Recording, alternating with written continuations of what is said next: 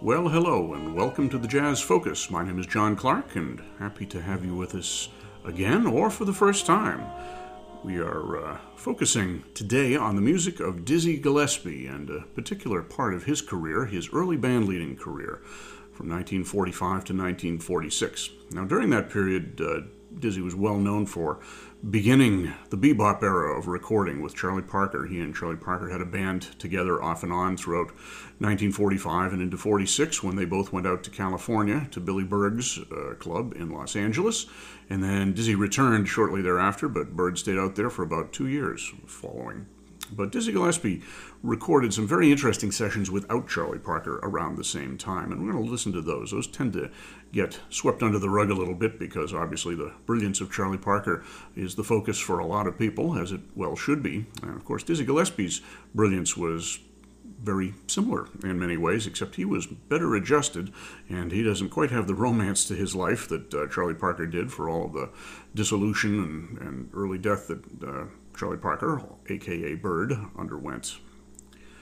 So Dizzy was born in Cheraw, South Carolina in 1917, and his father was a band director, so he was able to try a whole bunch of different instruments as a boy. He learned piano very young, which he later said was a big part of his music education and was vitally important to his developing interest in jazz and jazz arranging and the developments in bebop that he was to bring about in the 1940s as well. He started playing trumpet probably when he was about 11 or 12. He learned from watching other people. He didn't have any formal lessons to begin with, although he rectified that later on.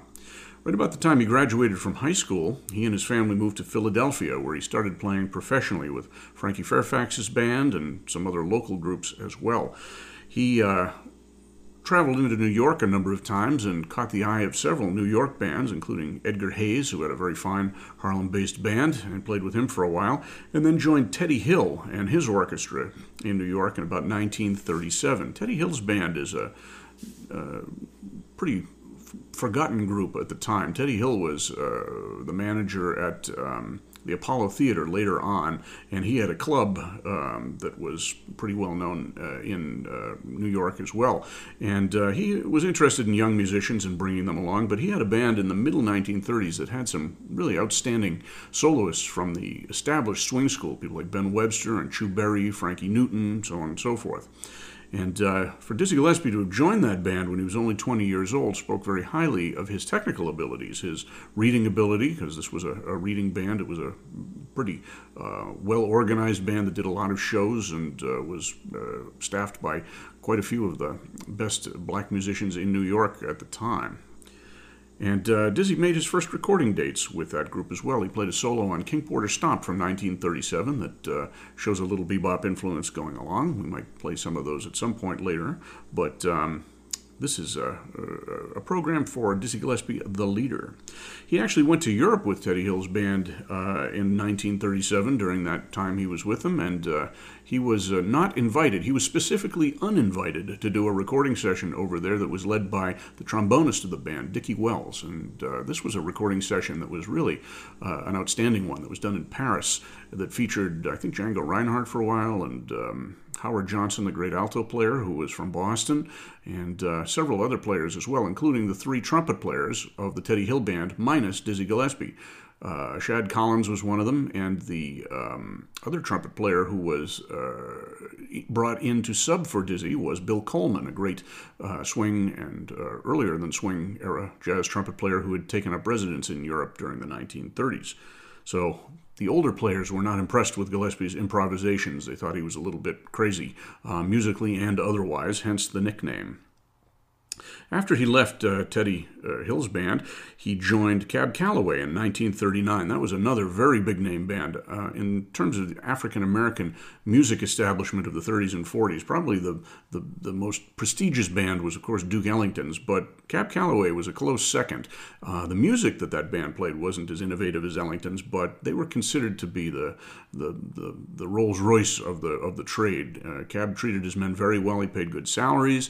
They traveled very well, even even when they went into the South with all of the segregation and prejudice. He had their own railroad car and things like that. So it was a very plum gig. And Dizzy recorded frequently with them and played many solos as well. His time came to an end with Cab Calloway in 1941 when Cab just couldn't take any more of Dizzy Gillespie. He thought that he had thrown a spitball at him on stage, and he was irate about that. It turned out it wasn't it wasn't Dizzy Gillespie at all. It was mistaken identity, but it ended with Dizzy taking a couple of slices out of Cab's leg with his knife, and things did not go well after that. So that was it for Dizzy with Cab Calloway. He freelanced for a couple of years in New York. He played some recording dates with Ella Fitzgerald's band and Duke Ellington's band, some transcriptions, things like that. He also worked on doing arrangements, and he spent a good deal of time sitting in with groups and getting to know some of the younger players who were coming up, who were interested in the next style of jazz, which came to be known as bebop.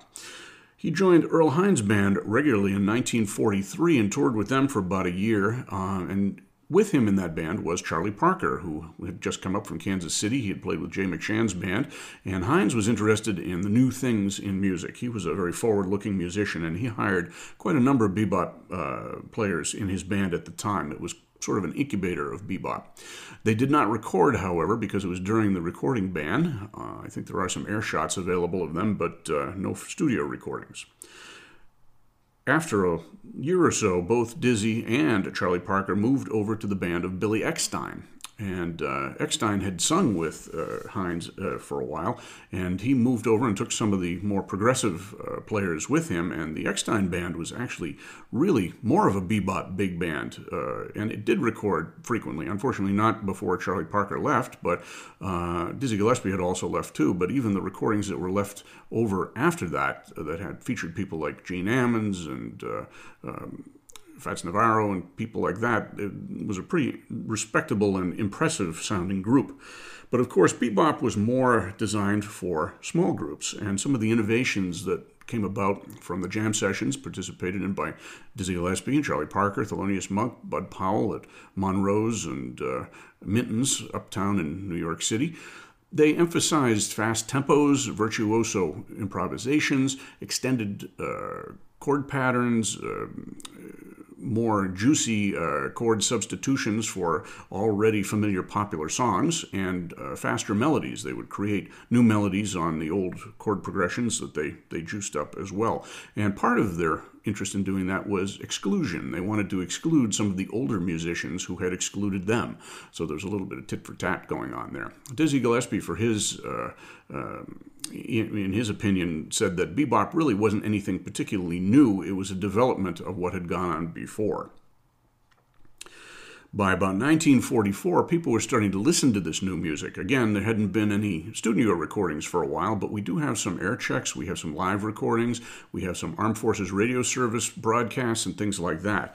And Charlie Parker and Dizzy Gillespie had put together a group on Swing Street in 1945, actually towards the end of 1944, I think, that had a rotating personnel, but usually included the two of them, although Charlie Parker was showing signs of his drug addiction, and he was very undependable. So Dizzy often hired another saxophone player or another player on some other instrument to be there just in case Bird didn't show up, and that continued through their association. So by the by 1945, recording companies were starting to listen to this new music as well. And we have Charlie Parker and Dizzy Gillespie showing up on all kinds of different recordings. Some for swing-era groups. There was a wonderful one where they were both featured with Red Norvo's Select Sextet that also included Teddy Wilson and Slam Stewart and Flip Phillips on tenor sax. There was a Clyde Hart All-Stars date that was more of a swing date that they had the bebop players on. It was also featuring Trummy Young on trombone. We'll talk about him in a couple of minutes. Dizzy Gillespie started playing with some other groups as well. In 1945, early on, he recorded with I guess it was a kind of a pickup band that was led by the great bassist Oscar Pettiford. He was listed as king of the bass on the record label, in fact. And they did 3 or 4 tunes, including a 2-part version of Empty Bed Blues, the Bessie Smith tune that was covered here by a singer named Rubberlegs Williams, who was a very colorful character. I'm not going to play any of his recordings, but I encourage you to look him up. And he also did the Worried Life Blues. And fortunately, there was time left over for one instrumental number called Something for You, which featured Dizzy's playing. And for whatever reason, at the same date, which was January 9th, 1945, we have the first recordings of the Dizzy Gillespie Sextet. No Charlie Parker here, but Dizzy was on trumpet, Trummy Young was on trombone, Don Byas on tenor sax, Clyde Hart on piano, Oscar Pettiford on bass, and Shelly Manne on drums. And these were musicians who had all worked with the Oscar Pettiford Big Band that recorded earlier in the day.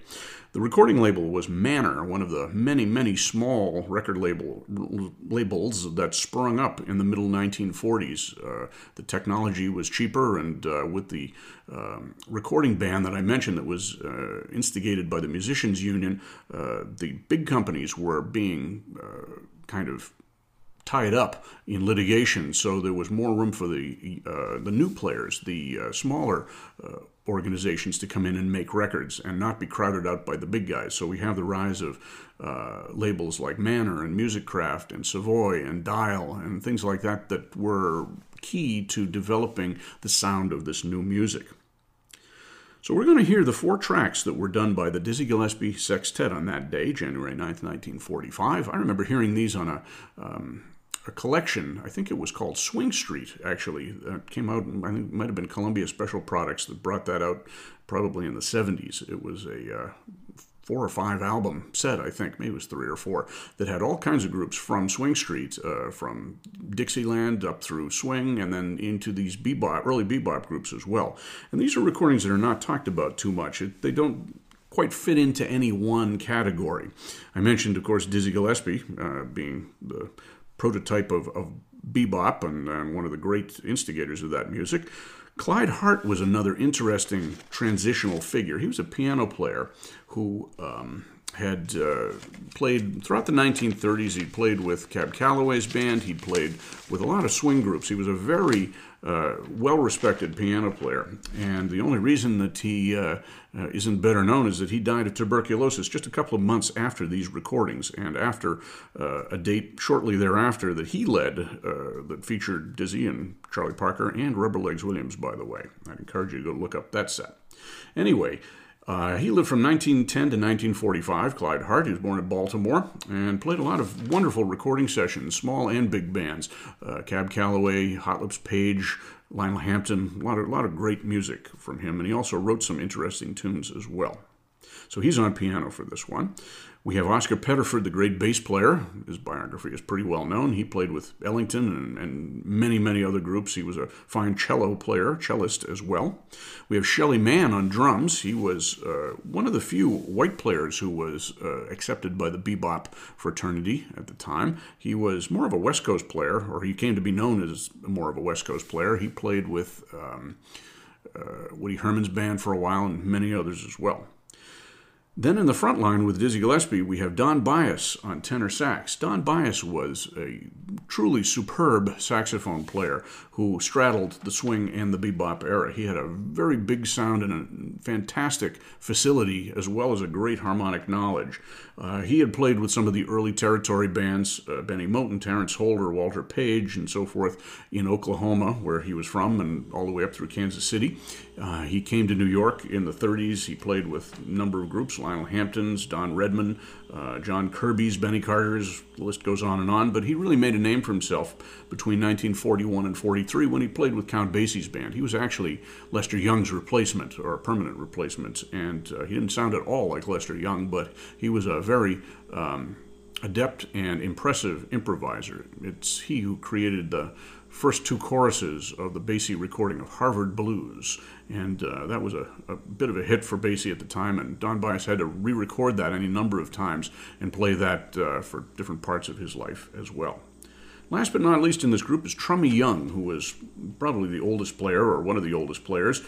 He was actually a contemporary of Clyde Hart. He was born in 1912, lived to 1984.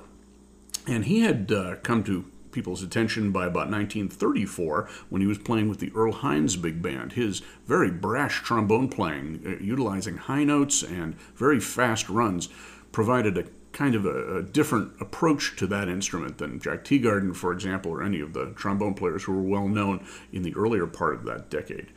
From the Earl Hines Band, he went to play for several years with Jimmy Lunsford, where he was also a singer and an entertainer, and he was well known for his recordings with that group. Then in the middle 1940s or early 1940s, he played for a short time with Benny Goodman and with different combos on 52nd Street, ending up hanging out with the bebop players. He had the technique that he needed, one needed to play bebop, and he was embraced by those players as well. He made several early bebop sessions, including this one.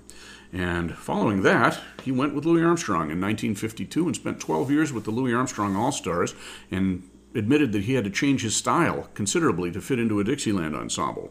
So the Trumbyang you're going to be hearing on these next 4 recordings is a very different one than the one you would hear on the Louis Armstrong All-Stars recordings from about 10, 15 years later. So we're going to listen to all 4 of these. I don't usually play 4 in a row, but I'm going to this time because I like these so much. And the 4 tunes that we're going to hear are I Can't Get Started, which Dizzy Gillespie is going to use as a ballad feature, which was fairly brave of him, considering the ownership on that song that Bunny Berrigan had from his recording in 1936-37, even to the point where Louis Armstrong refused to record that in several points in his life because he said he couldn't improve on what Bunny Berrigan did. But Dizzy Gillespie brings a very different perspective to the table on that. Following that, there's a tune called Good Bait, which was composed by Tad Dameron, the pianist and bebop composer. He was freelance arranging around New York at the time, and he composed quite a few interesting tunes before he put his own group together and made some interesting recordings with that. Following that, we have Salted Peanuts, so-called. Came to be known as Salt Peanuts, of course, and that was by Dizzy Gillespie. And then we end up with another Dizzy Gillespie tune called Bebop, which shows off the fast fingering and fast execution of Dizzy Gillespie and Don Byas. So we're going to listen to 4 tunes by the Dizzy Gillespie Sextet.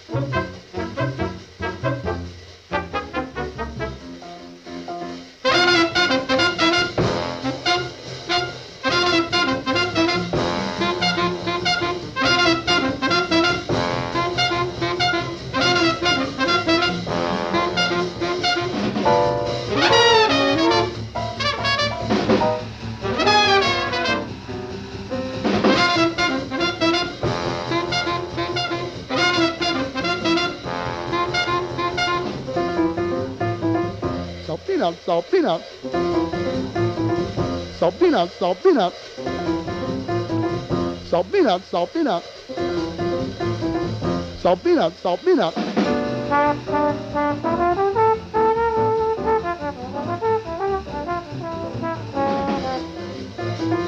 Salt peanut, salt peanut, salt peanut, salt peanut.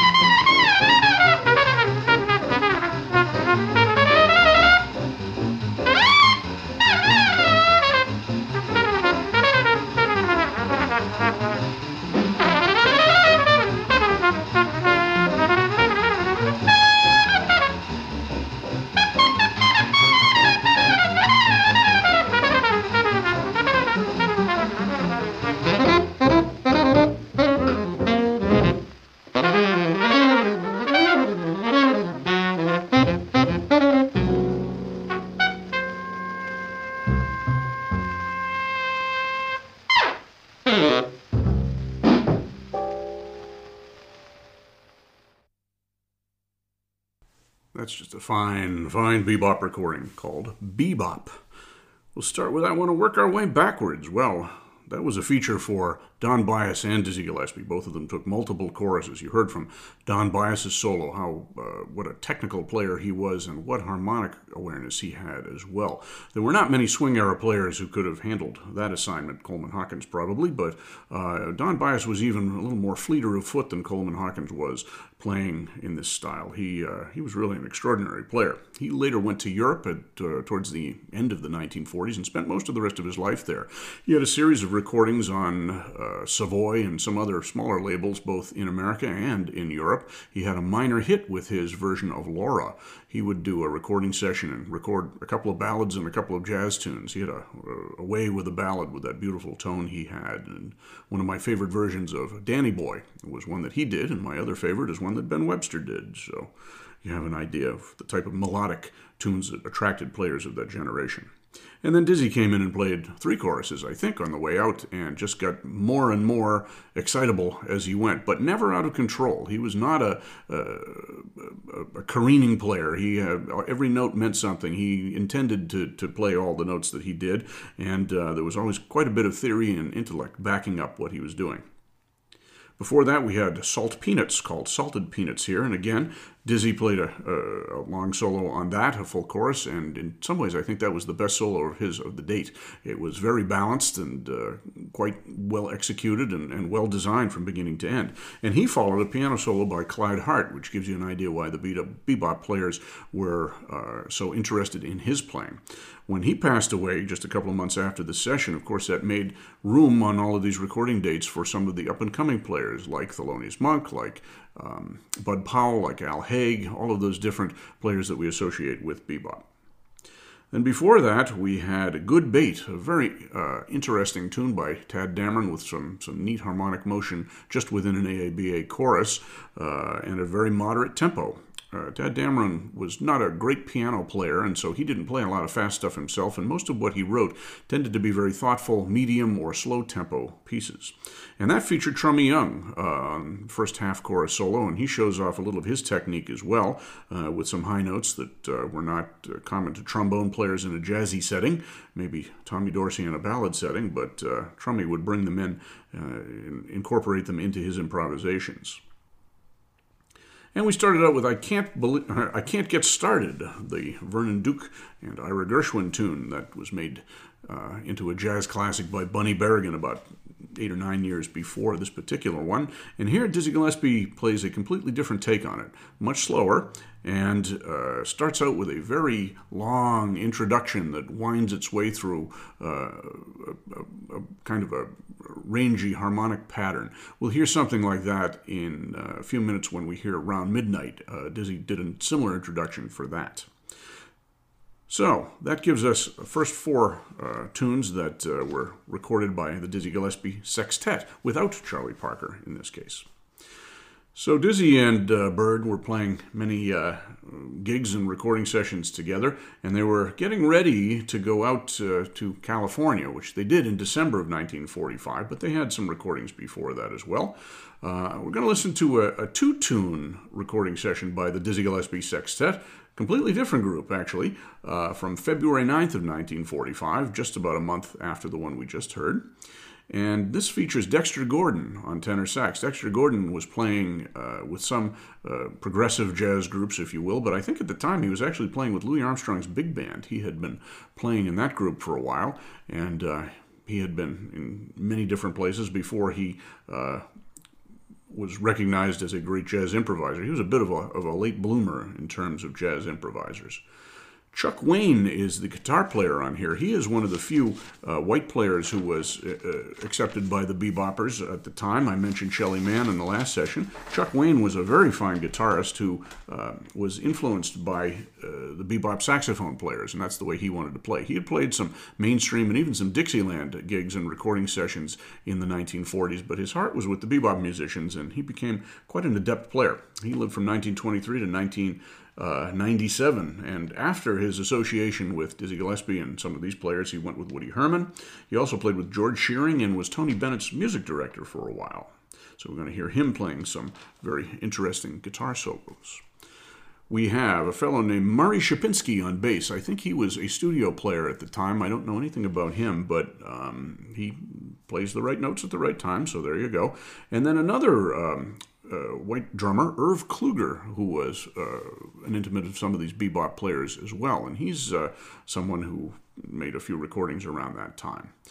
But most interesting player on this recording is the piano player, whose name is given as Frank Paparelli.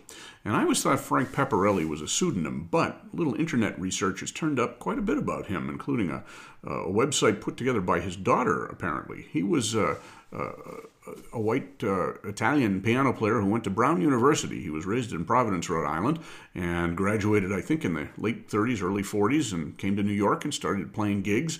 He actually supported himself by doing transcriptions, and there are a number of transcribed jazz solo books out from that period that were done apparently by Frank Paparelli.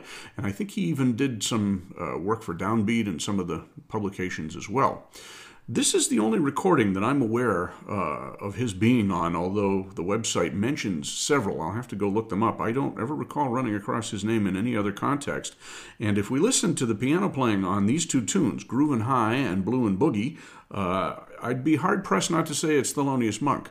It certainly sounds like him, and this may have been part of the time when he was in isolation. Monk had all sorts of problems, mental, physical, and otherwise, and he had periodic times where he wasn't employable, and this might have been one of them, and maybe he was just brought into the recording studio to record these sides for the Guild label, another one of those small jazz labels.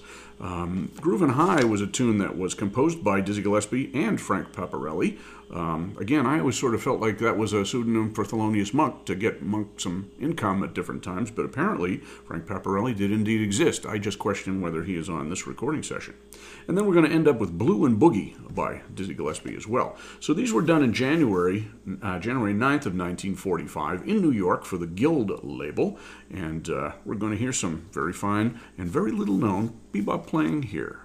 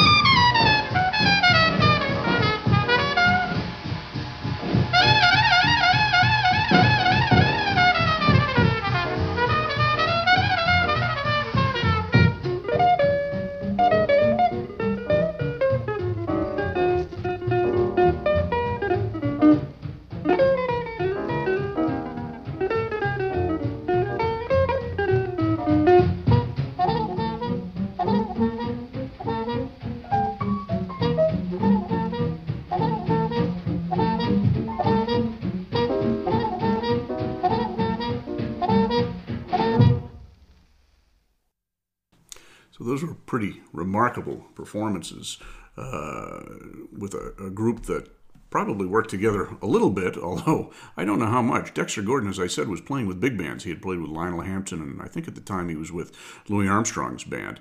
And who knows where some of the other players were from. I think Irv Kluger might have been playing with Woody Herman or Stan Kenton at the time. So this was probably just a pickup group. The piano solo, as I said, sounds an awful lot like Thelonious Monk. If Frank Paparelli was imitating Monk, he must have been the only person in 1945 doing that, and what a remarkable mimic. So I'm not sure about that. Monk's only other recording that I'm aware of before that was Four Sides that he did with Coleman Hawkins the year before in 1944. So I'm not so sure who the piano player was. It certainly had a lot of monkish tendencies on it, and as I said, there was nobody imitating him at the time. So interesting question.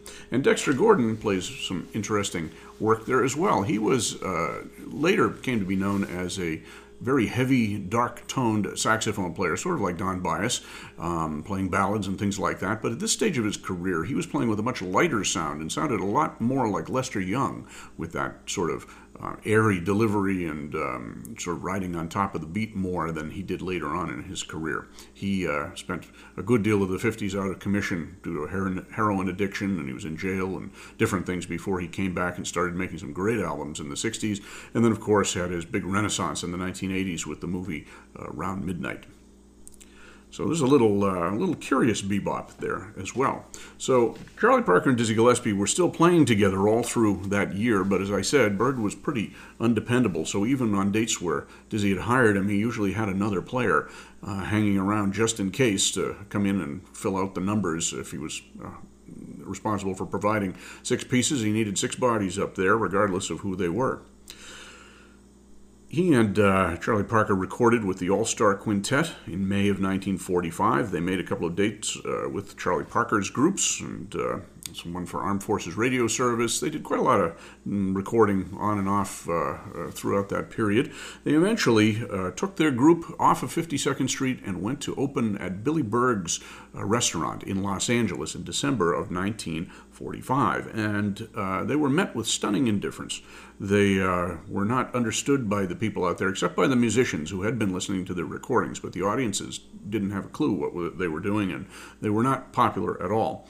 Dizzy, for his money, went around and sat in with other groups. He made some recordings with, for example, Wilbert Barranco and his Rhythm Bombardiers, which was a big band largely of ex-swing musicians or swing musicians who had been in other big bands who had ended up on the West Coast and just stayed. And he did some other freelancing as well, and he, as I mentioned, had a group with Charlie Parker at Billy Berg's. He always had an extra player there just in case, because the California sunlight was very bad for Charlie Parker's addictions, and he apparently couldn't get the stuff that he was used to getting in New York, which caused withdrawal symptoms and all sorts of problems. He was living on the street for a while. They didn't know where to find him.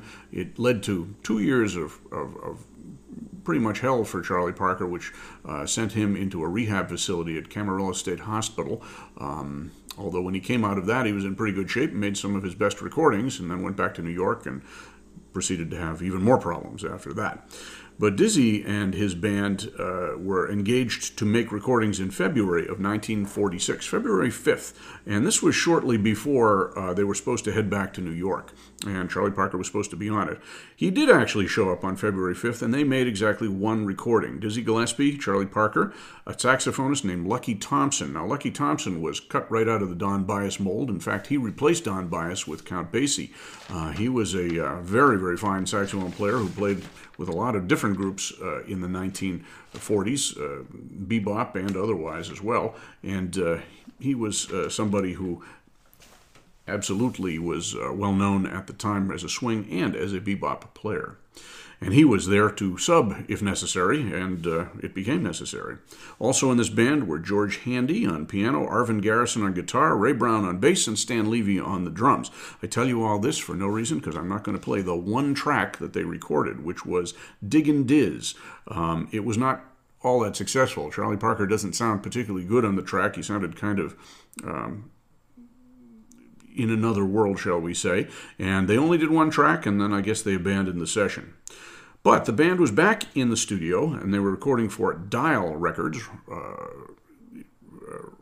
which was another small label that was centered in Los Angeles and also featured many early bebop players. This was done on February 7th, 2 days after the abortive date, with a slightly different band. We have Dizzy Gillespie again, who was billed as Gabriel, by the way, and due to contractual reasons, some of these recordings were listed as by the Tempo Jazzmen, featuring Gabriel on trumpet. So Dizzy, Lucky Thompson was on tenor sax. The extra fellow this time was Milt Jackson on vibraphone, who was later to go on to play with Dizzy's big band and then go on to a very long career with the Modern Jazz Quartet. Al Haig, who was another young white musician who embraced the bebop lifestyle and music language, playing piano. Ray Brown was on bass. He too went with the Gillespie Band and was one of the charter members of the Modern Jazz Quartet. And Stan Levy on drums, and we've encountered him before. And they recorded 4 or 5 tunes. We're going to listen to about 3 of them. We're going to hear Confirmation, which is a tune that Charlie Parker was featured on. He had some portion of the writing credit for that, although I'm not sure how much of anything anybody wrote back in those days. This would be a little bit unusual for a Charlie Parker tune in that it really wasn't based on any particular song. It wasn't using the chord structure of I Got Rhythm or What Is This Thing Called Love or something like that. This is, as far as we know, a completely original composition.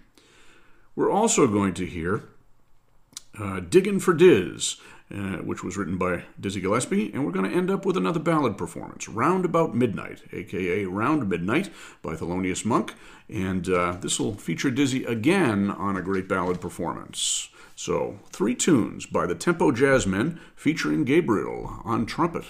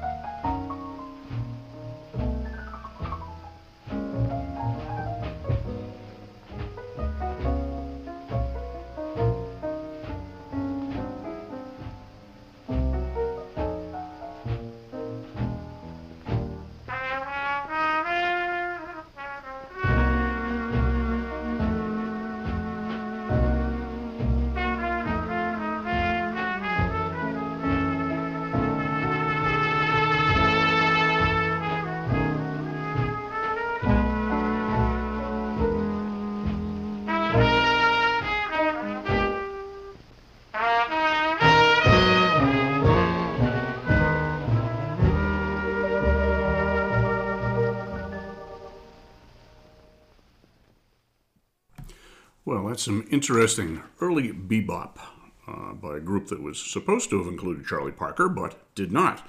Nevertheless, some very compelling music there, and Dizzy Gillespie really comes to the fore on that session as a soloist. In terms of bebop trumpeters from that early period, no one could really touch Dizzy in terms of just the confidence that he played with. His technique was really matchless, and it wasn't until people like Clifford Brown came along, I think, that you could really have someone to compare to Dizzy Gillespie. Maybe Fats Navarro, although his career was so short, it's hard to tell. But Dizzy was really everything on that. He's overshadowed by the romance and the mystery and the genius of Charlie Parker, but he was certainly right on the same level. So we heard Confirmation, a Charlie Parker tune that presumably this band had been using at its residency at Billy Berg's.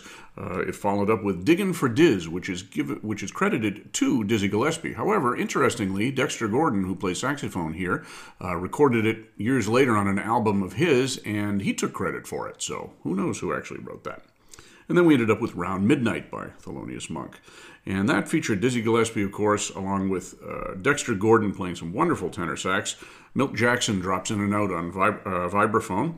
Al Haig on piano. And then Ray Brown and Stan Levy round out the rhythm section. So those were 3 of the 5 tunes that were recorded for that session, and it was only a couple of days later that the band returned to New York. They had a ticket for Charlie Parker, and he didn't show up to collect it. And as I said, he stayed for another year or two in something resembling hell with drug addictions and so forth in California before he finally made it out.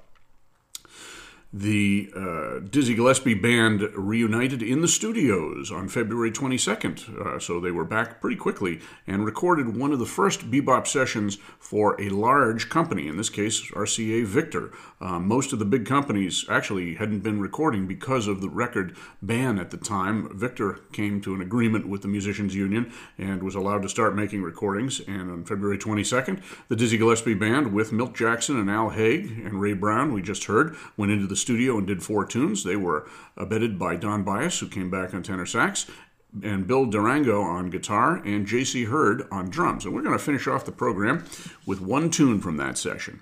This is one of Dizzy Gillespie's finest compositions, and one that he's always been associated with. He said he composed it in 1942, and it is called Night in Tunisia. So we're going to finish off the program with that, and we'll come back and discuss it a little bit in just a minute.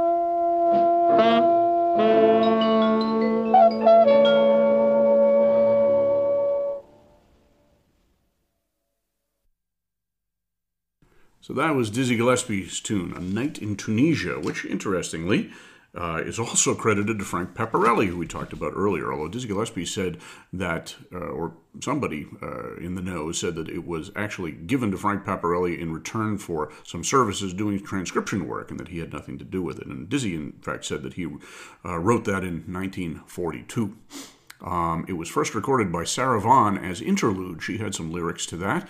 And then, of course, the best-known version was by Charlie Parker. Miles Davis was the trumpet player on that one. They recorded that for Dial. But this one is really, in some ways, the best version, if not counting the great Charlie Parker solo, of course. But Dizzy sounds fabulous on this, and certainly a great Don Byas solo as well. So that's our little walk through Dizzy Gillespie's early recording career as a band leader.